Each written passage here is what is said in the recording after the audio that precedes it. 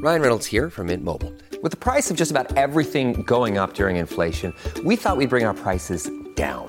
So to help us, we brought in a reverse auctioneer, which is apparently a thing. Mint Mobile Unlimited Premium Wireless. How to get 30, 30, bit to get 30, bit to get 20, 20, 20, bit to get 20, 20, bit to get 15, 15, 15, 15, just $15 a month? Sold! Give it a try at mintmobile.com/switch. $45 up front for 3 months plus taxes and fees. Promo rate for new customers for limited time. Unlimited more than 40 gigabytes per month. Slows full terms at mintmobile.com. Wading through the rhetoric in search of the truth. This is Global Top Talkers with Alex Pearson on Global News Radio. Let's bring in our Global Talkers because it's been a busy one today. We got Scott Thompson, who you can hear on our sister station, Global News Radio Hamilton, and Tasha Kiernan, who you can listen to 12 to 2 here on Global News Radio 640. Hey, guys. Hey, Alex. Hello. How are you?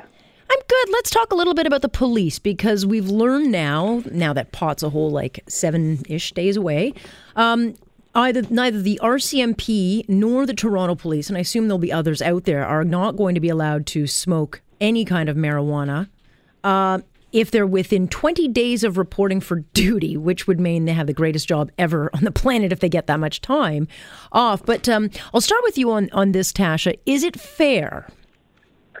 Well, what's fair, the argument that the force is making is that they can't be compromised in their duties and that cannabis can have effects that last, I think it's actually 28 days in this case, and so that would, make them less effective on the job. You got to ask yourself the question then, why would anyone be able to work after smoking pot? Because there are lots of other jobs, thinking, the TTC, for example, that does urine tests now. I don't know what their policy is and how far from the job you have to be to have smoked. Is it 48 hours? Is it 20? I don't know. I mean, if this is the case, then we're wondering why we're legalizing it at all, because there are a lot of jobs that demand, I would say, even more attention to safety and security than the police. So I don't know if it's an image thing, if, even though pot's legal, they don't want the police, who will still be making arrests for marijuana, because, there's limits on how much you can possess and there's limits on where you can buy it and all this kinds of things.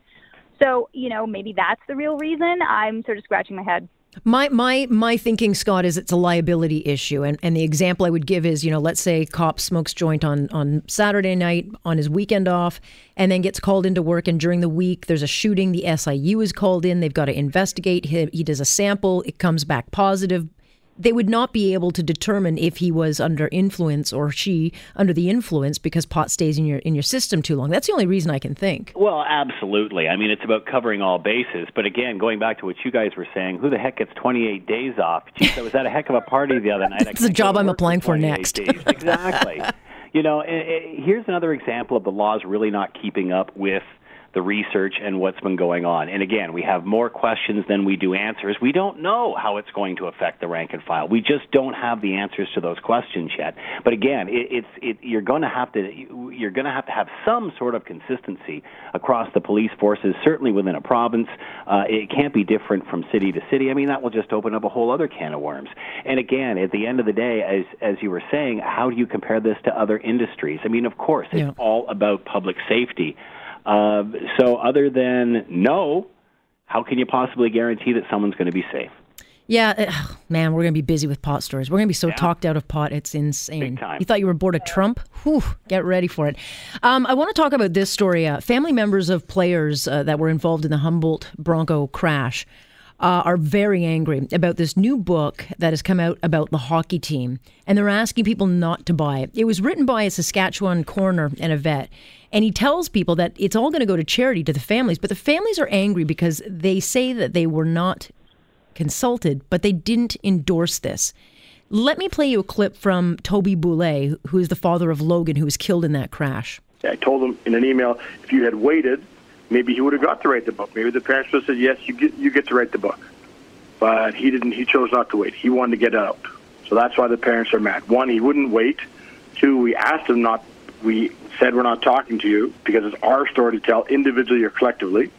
Okay, Scott, where are you on this story? I mean, do you need permission to write a book, or is it just this kind of story that really it needs to be told properly? I don't know. If we needed permission for this sort of thing, I don't think any of us would be in business right now. If you've got a big story, someone's going to tell it. The difference is who gets the official version and who gets the unofficial version. And those parents are right. They do lay claim to the official version, but they can't stop everyone else from offering their opinion of the story as well. I don't know what the relationship was like between the author and the parents and what have you, but obviously they were on two different paths and had two different plans. If the parents want their official story told, I'm sure they can find an author that's willing to do it, but that doesn't entitle everyone else to not do the same thing and write their own book unofficially. Yeah, Tash, I've got to think that there are going to be a few books, if not a movie made about this. And the reason that the author had wanted to get it out was because they said, look, there's going to be a number of these things. I want to get it out first. Now, that sounds crass, but where are you on this?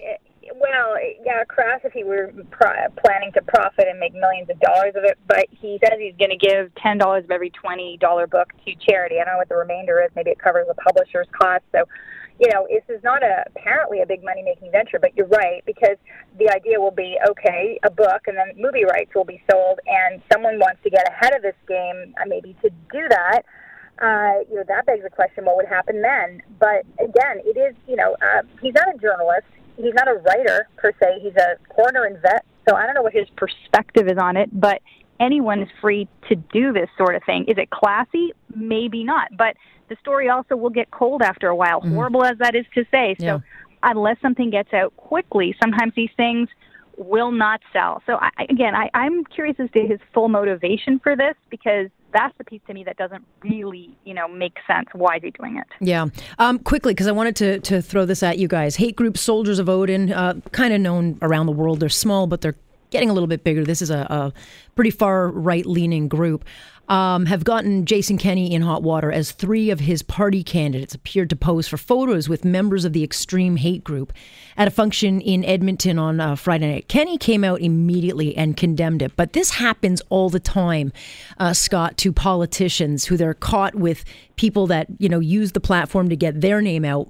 How do you deal with this? Because he's not a racist. So and it happens to all politicians. Again, it's difficult when politicians get put in situations with people who they don't necessarily know who they're getting their pictures taken with. That being said, they were clearly labeled. However, hate groups, whether you're on the left or the right, will always try to blend into any political party that's close to where they are, just simply to gain credibility. As long as the party involved discredits them and they move on, it's fine. But you're going to get extremes in any and every political party. It's just about outing them when it happens. And Premier Notley, Tasha, was she in line coming out and making a big stink about it? I mean, Kenney came out right away and said, yeah.